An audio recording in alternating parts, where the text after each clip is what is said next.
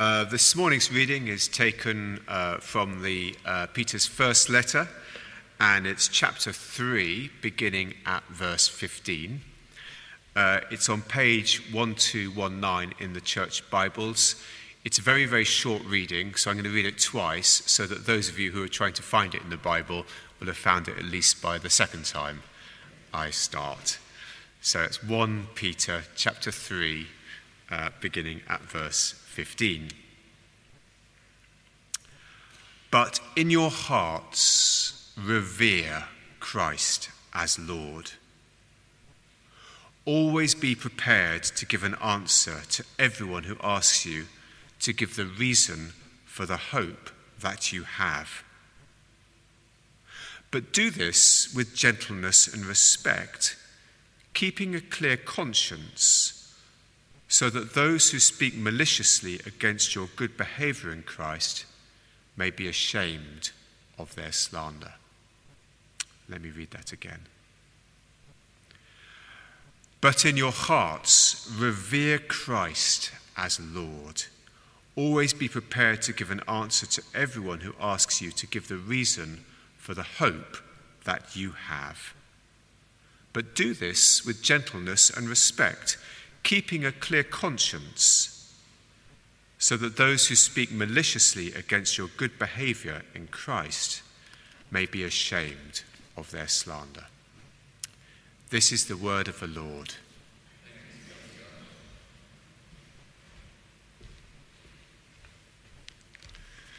Good morning. Nice to see you. Welcome back, and welcome if you're here for the first time. My name is Rupert, and I'm the vicar of St. Michael's. And today we're picking up our sermon series, which is about telling others about Jesus. And a fortnight ago, I was talking about why do we dare to? And today, I want to talk about how to prepare to. So let's pray first. Let's pray. Father God, thank you for your presence with us. And we pray, Lord, that you'd be able to speak into our lives this morning. We pray you'd have access to our hearts and that you would draw us close to you and give us confidence in this whole task of sharing our love for Jesus and your love for us. Help me as I speak. In the power of your Holy Spirit, we pray in Jesus' name. Amen. Well, how do you feel about this whole task of telling others about Jesus? You might be reassured to know that the Archbishop of Canterbury feels it's a very difficult task. Let me read you something he wrote a few years ago. We need a fierce determination not to let evangelism, telling others about Jesus, be squeezed out of our agendas or off our agendas. At times, I feel it's rather like me when I have to write a difficult letter or make an awkward phone call. Even things like ironing my socks become more attractive. Well, I didn't know that he did iron his socks, but there we are. I reckon, at a guess, that most of us would be saying to ourselves that if there was a report written about us, like a school report, on this business of sharing our faith, we would expect to be written, and we'd probably say ourselves, I think I would, room for improvement. And here's some encouragement before we start. We can improve at this. We can get better at it. Now, I think I'd find it helpful if we could have that verse from, that's the one. So, just notice who's writing this sentence of advice, that in your hearts revere Christ as Lord, always be prepared to give an answer to everyone who asks for the hope that is in you. Peter's writing it. And if there's something I can tell you about Peter, and it's something you already know, it's that he made a complete hash of talking to others about Jesus. 3 times, we're told, he was given an opportunity, not in the most friendly of circumstances, but he was given an opportunity. Someone went up to him and said, hey, you were with that Jesus guy, weren't you? And he said, no. Then someone else said, surely, yeah, sure you weren't. Never heard of him. We know that Peter denied Jesus 3 times. But we also know from the book of Acts that he was to become a wonderfully effective witness to Jesus Christ. And now in his old age, he's writing in this letter and he's saying, always be prepared to give a reason for the hope that's in you. So clearly he improved. His track record got better. And I'm just saying way up front, we can improve. You may feel that you're pretty rubbish at this, but we can improve. And we're just going to lean into the advice that he gives us. Because I think if we do follow his advice, we will find our effectiveness about telling others goes up. If you're going to summarize his talk, it can be done in 2 words. Be prepared. Be prepared. Apparently, a very common recurring dream / nightmare that people have, very common, is seeing themselves in an exam hall, taking an exam, totally unprepared. And this reoccurs throughout their lives, this dream, probably because it's a very common experience. And of course, if you're not prepared for an exam, the last thing you want is the exam. And it's much like that. If you're not prepared with this task of telling others, the last thing you ever want is an opportunity to tell others. So how do we prepare, and what will help us? That's what I want to talk about now. And it may surprise you, the steps that I think we see here that we should take in preparation. And the first one is this. Before you even think of opening your mouth, open your heart. Before you open your mouth, step 1 is to open your heart. Verse 15, right at the beginning, my version actually is slightly different. In your hearts, set apart Christ as Lord. But it doesn't mean much difference from revere Christ as Lord. But that's something only you can do for yourself, and I can't do it for you, and you can't do it for me. But no inquiry about your faith is going to be a welcome inquiry if you're not sure of your standing with Jesus Christ. But if you follow Christ, and if you've made him your Lord, you already are lit by the light of the world. And so you can expect questions will follow. And the thrust of the whole of Peter's letter is that your lifestyle will give you away. We all bear witness to something. It's such a common thing. You think of the people you spend your time with, people that you rub shoulders with regularly. Maybe people in your office, maybe your family members, maybe your neighbors, your street, but there will be some people that you see a lot in your life.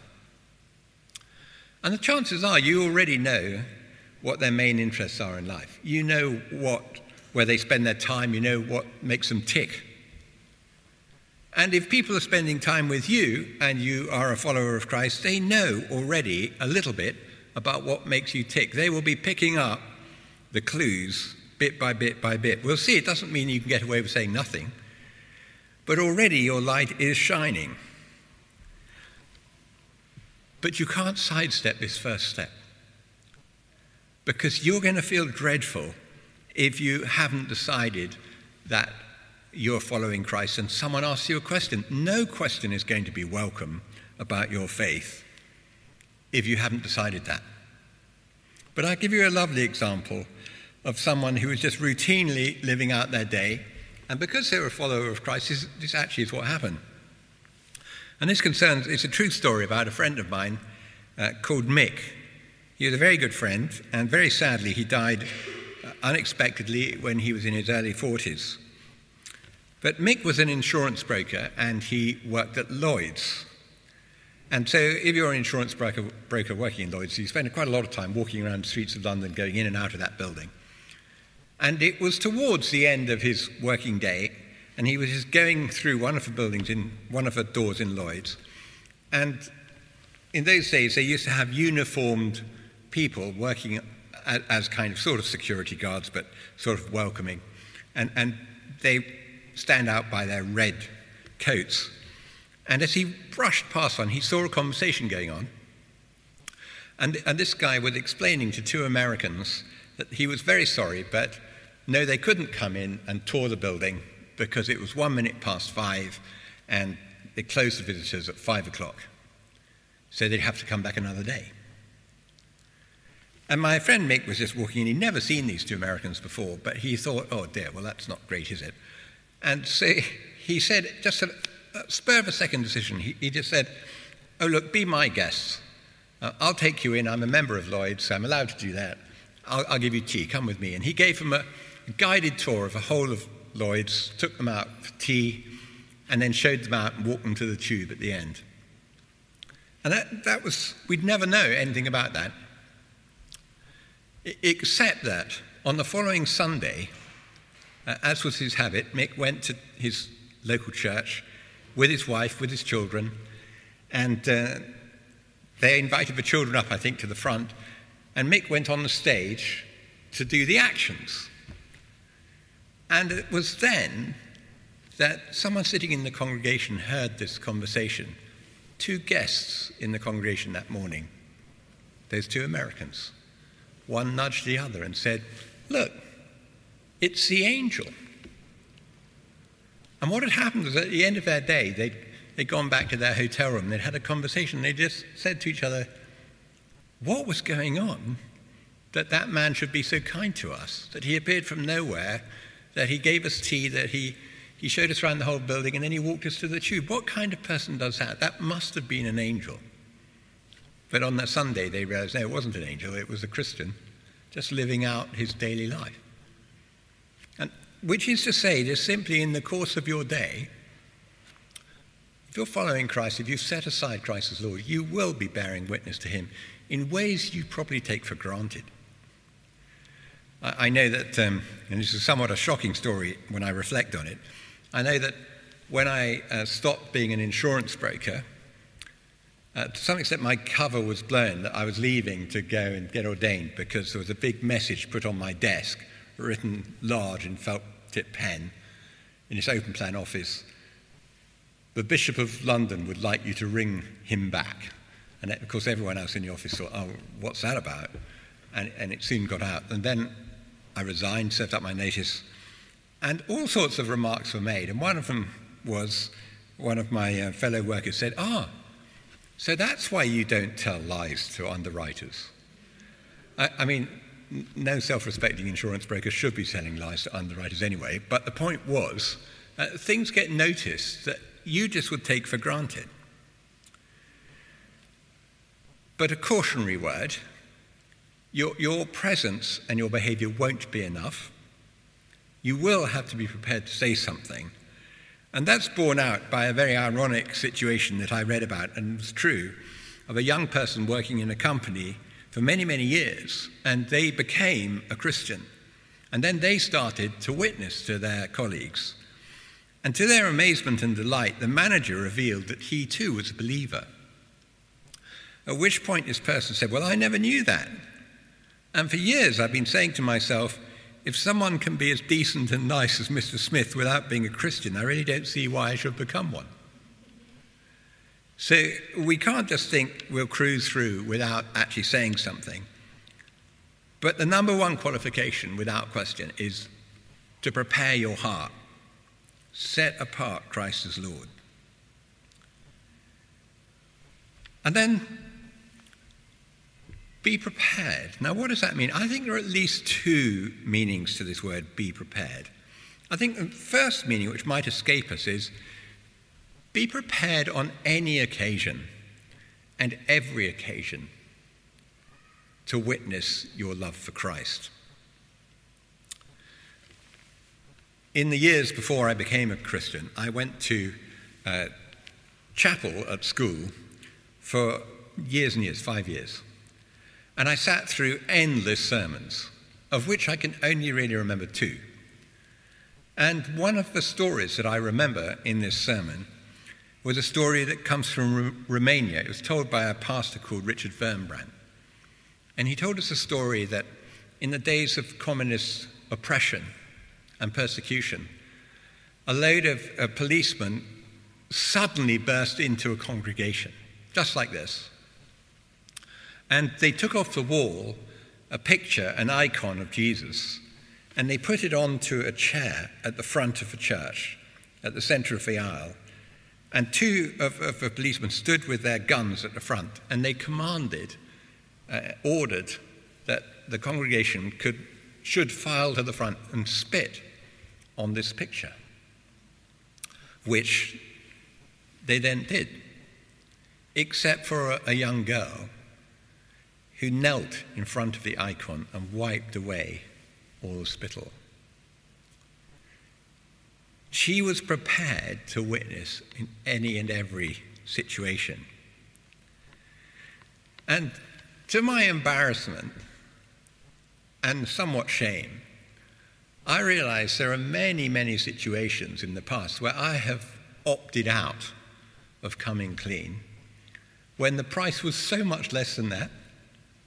I mean, I'll give you one illustration. Again, it's back from the days when I worked in the city. And I got seconded to a unit in Reading for a period, just a week, I think. And I would catch a train to Reading, and then this member of the company in Reading would pick me up in his car from a station and drive off to where we were to work. And on the very first day this happened, you've got to imagine a young 22-year-old Rupert jumps in the car, senior colleagues there. We're driving along, and I sort of hear this familiar tune through his stereo system. And for a while, it doesn't sort of work out, but I think, oh yeah, I think I've heard that before. A little bit later, I'm thinking, that's the melody of a worship song, isn't it? But there are no words going on, it's just a song. And then along comes the next track, and I think, yeah, that definitely is one of the songs that we sing in church. And then along comes the next track, and it's yet another worship song. But I look at him, and he doesn't say anything to me, and we just carry on. And the whole week, the journey's like that, and we are working cheek by jowl throughout the whole week, and we don't say a thing about our faith. And I did think over the weeks that followed, that's really curious. And then, one lunchtime, I remember walking into the lift of this quite tall building, it was on a Tuesday, and I looked in, and there was one other person in the lift, and it was this guy from Reading. I can't remember his name, but we'll call him Nigel. And this time I'm determined not to blow it. And I don't know why, in a moment of recklessness, I just said to him, Nigel, I'm on my way to St. Helens Bishopsgate for their lunchtime talk. Would you like to come? And he roared with laughter and said, yes, I'd love to come. And all the way walking there, I said, were you trying to signal something when you were putting that cassette in the car and we listened to that music? He said, yes, of course I was, but I was just too shy to say anything. And I was too shy to say anything, and we completely blew it. I mean, how stupid is that? And what was the price that made us blow it? It was next to nothing. We weren't talking about wiping spittle off the face of Christ within a firing range of a gun. It's so easy just to let chances go by. And Peter, who knew to his cost that he'd done this in the past, says, don't do that. Don't do that. Always be prepared. I've reflected on this a lot. There is never a bad time to talk about Jesus Christ. Sometimes they're more costly than others, for sure. But there's never a bad time. But this is the other sense in which we should be prepared. Be prepared in what you're going to say and how you're going to say it. Now, I've got to be selective in what I say in this talk because, one could write a book about this and give many, many talks. But I'm going to pick out just some highlighted things I think will be helpful to us. And what I've already said should be helpful is both the style and the substance that matters.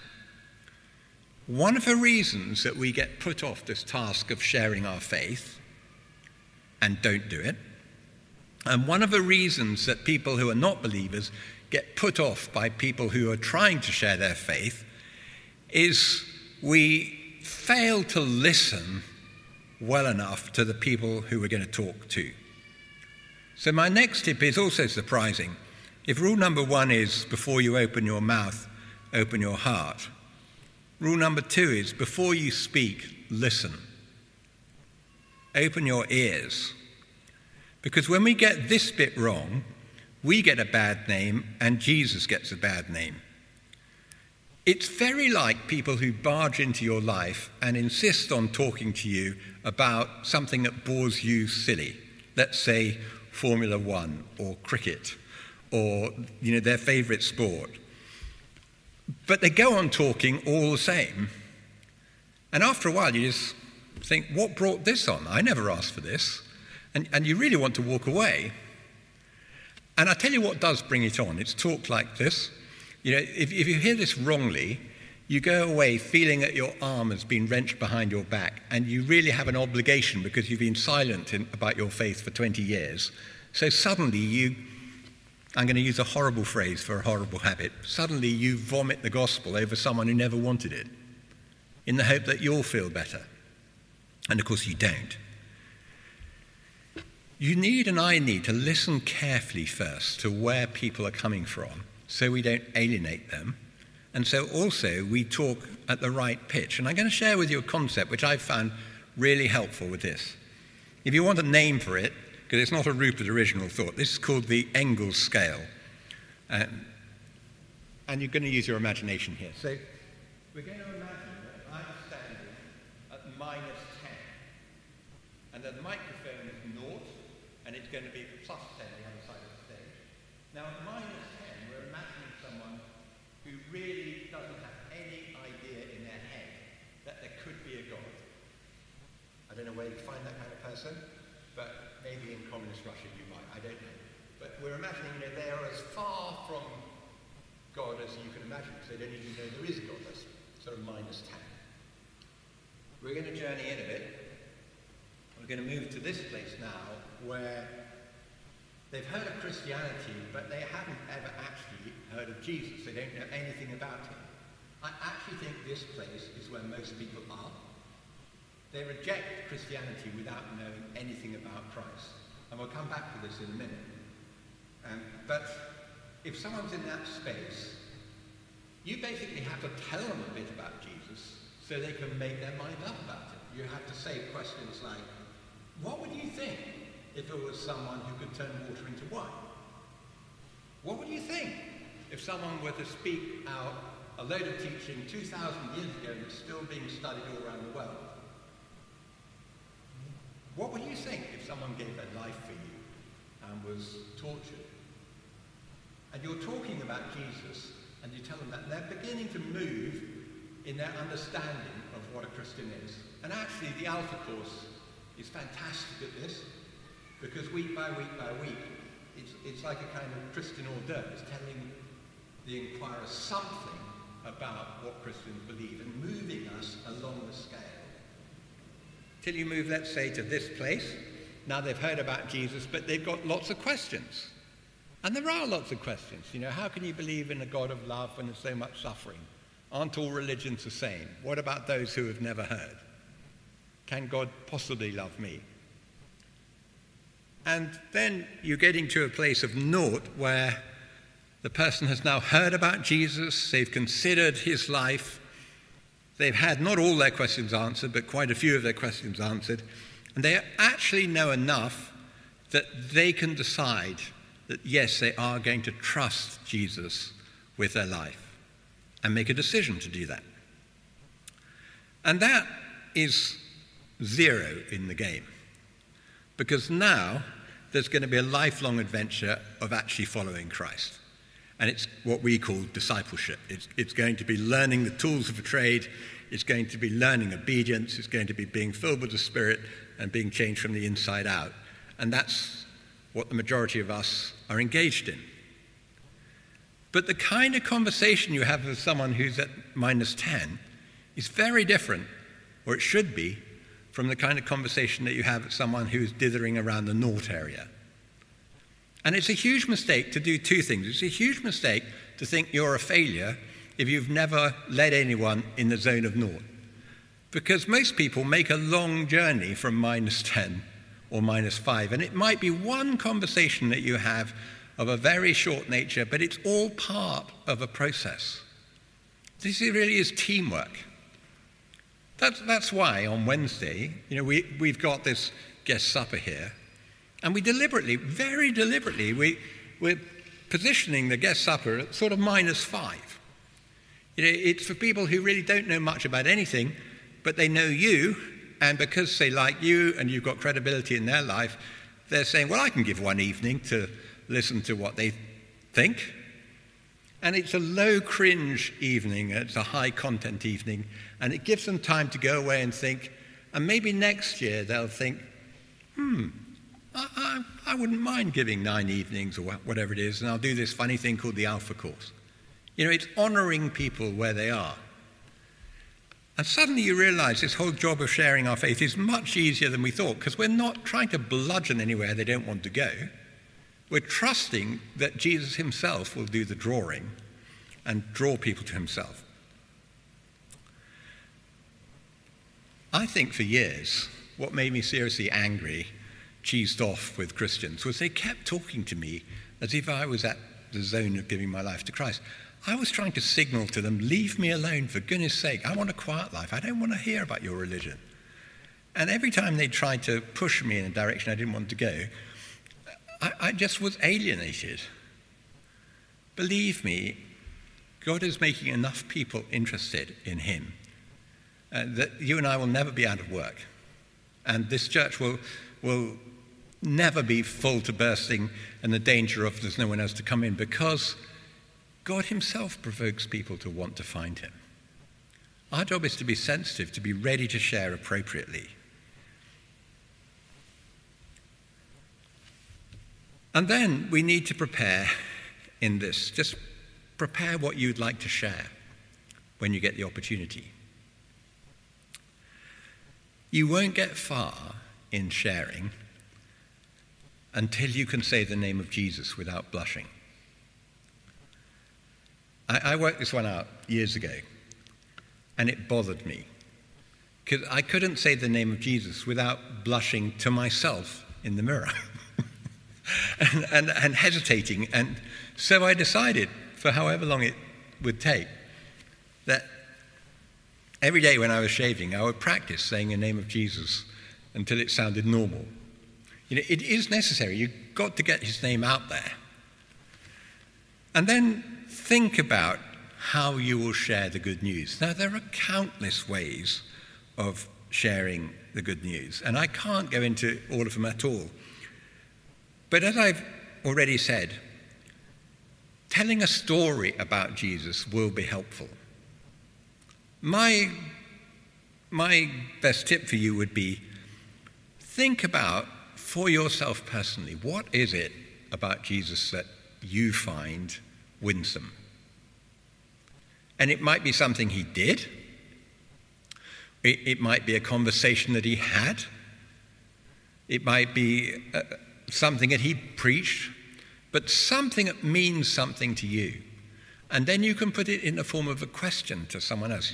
You can say, what fascinates me about Jesus is I just simply didn't know what to make of someone who could walk on water, someone who could heal the blind, someone who could cast out demons, someone who could feed 5,000 people. And you probably take all those things for granted, but the person you're talking to, their eyes will get wider and wider, and they'll say, what, someone did that? We talk about a person, and then we talk about something that he did. And it may be his forgiveness is what appeals to you. It may be the cross. What was going on then? It may be that someone loved you enough to die for you. It may be the resurrection. But you need to be able to tell a story about what Jesus has done. I know when I got challenged by a friend to read an account of Jesus' life, and notice I say that, I don't say read a gospel, but to read an account of Jesus' life, and they directed me to what we know as John's Gospel. And it was an enormous surprise to find that Jesus wasn't boring. I'd sat through these sermons, and they were all boring. So I thought Jesus would be. I just thought, when Jesus talks, it's going to be like, Amen. And it wasn't. And it isn't. And I was amazed at how direct he was. I was amazed at how clear he was about who he thought he was. And by the end of reading this short little book, I had to make a decision. What do you think of Jesus? The person who told me to read John's Gospel had done a good job. That was all they had to do. All we have to do is lead people one step along the line. Think about how Jesus changed your life. I'm not going to spend much time on this, but your story is very powerful. Scripture actually tells us that. It talks about the spiritual battle, and it says they overcame him, which is Satan, through the blood of a lamb, e.g. through what Jesus had done, and through their testimony, e.g. through their witness, because they loved not their lives even unto death. They were faithful.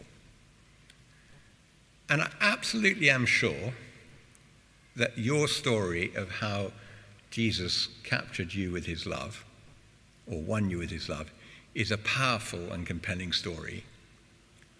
And you don't need to embellish it. It's integrity that gives our stories power.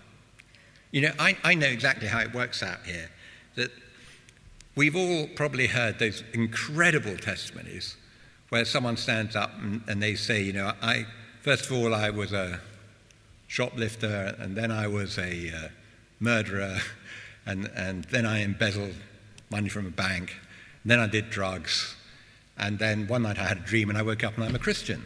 And, you know, and all of us go, oh, incredible, glad I'm only meeting you now. And we kind of think, you know, sometimes we're tempted to think that if our testimony is quiet and docile, it's less powerful.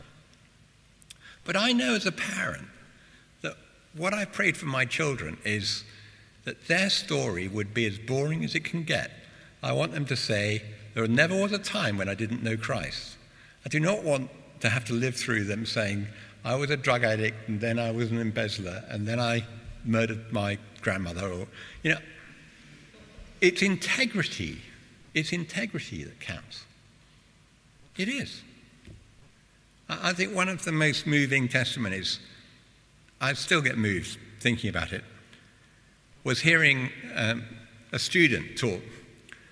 When I was at a staff meeting in a former job in Oxford, the vicar said, I need a volunteer to go into a school to tell their story.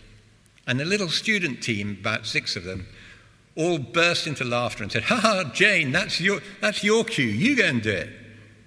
And Jane went bright red, looked at the floor, looked like she wanted the world to swallow her up.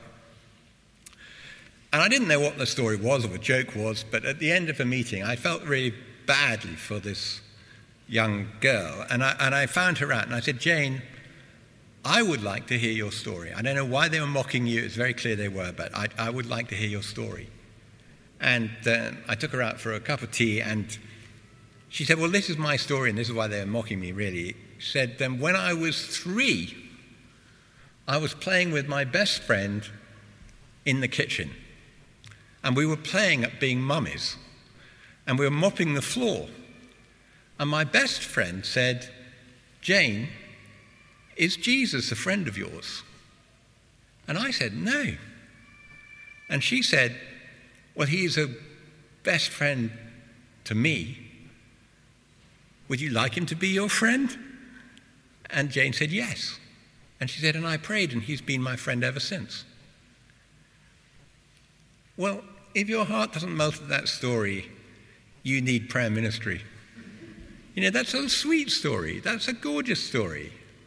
And the reason it has clout and punch is because it's a true story. And your story has integrity when you tell it as it was.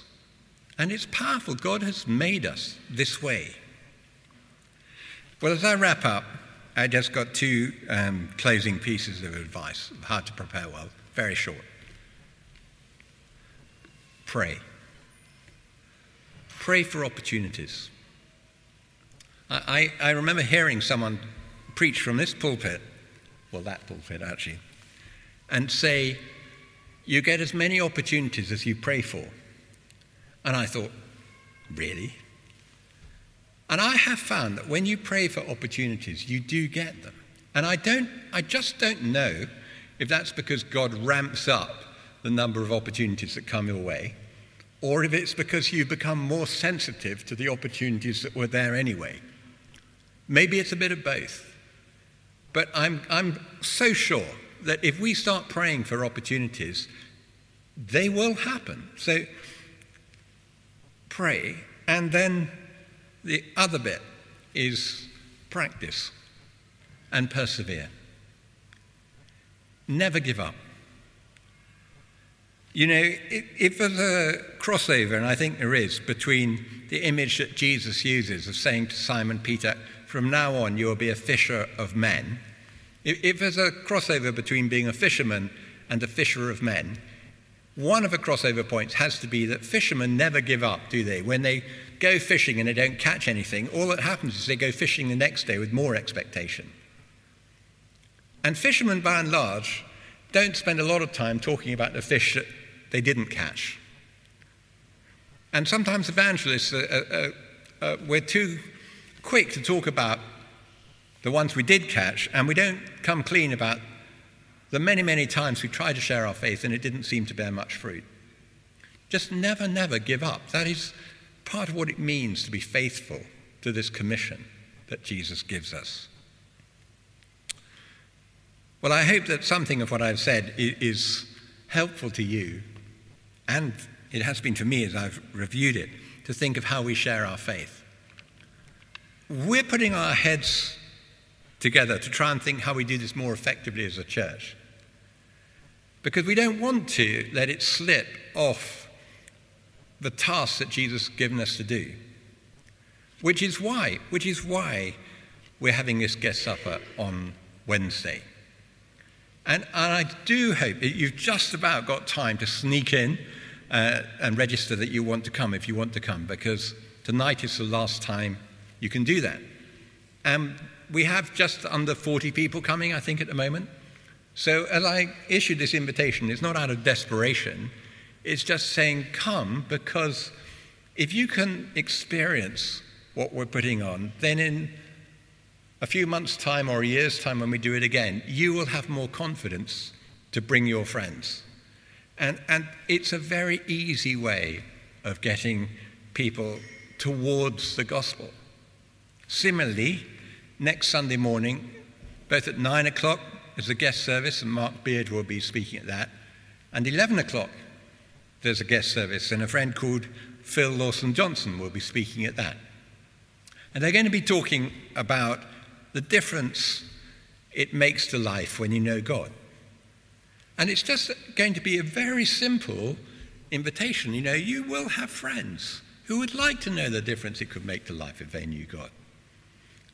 At Christmas, there'll be a carol service. That too will be pitched at this level, because we want to make Jesus accessible to people, don't we? And we're all in this together. It is a team game. Let's pray together. Lord Jesus, we think of this advice from Peter: always be prepared. Always be prepared to share the reason that you have for the hope, and do it with gentleness and respect. And Lord, we pray that we'd have clarity in our own hearts and minds that you are the Lord, so that we don't become evasive when people want to talk about faith. And we pray, Holy Spirit, that you would make us sensitive and gentle while being bold as well, and not missing the opportunities. And Father God, we say to you, we want to be obedient to your commission and to try all over again to reach out with the gospel. We pray your hand of blessing upon us as your family as we hold these different events. We pray, Lord, that you'd bring the hungry, you'd bring those who are searching for you, you'd bring those who are wounded and losing heart to connect with your love and to be changed from the inside out. Thank you for your faithfulness. Thank you that your love found us when we were far away. And we pray you do it many, many, many times again and again and again. that your kingdom will come. In Jesus' name, amen.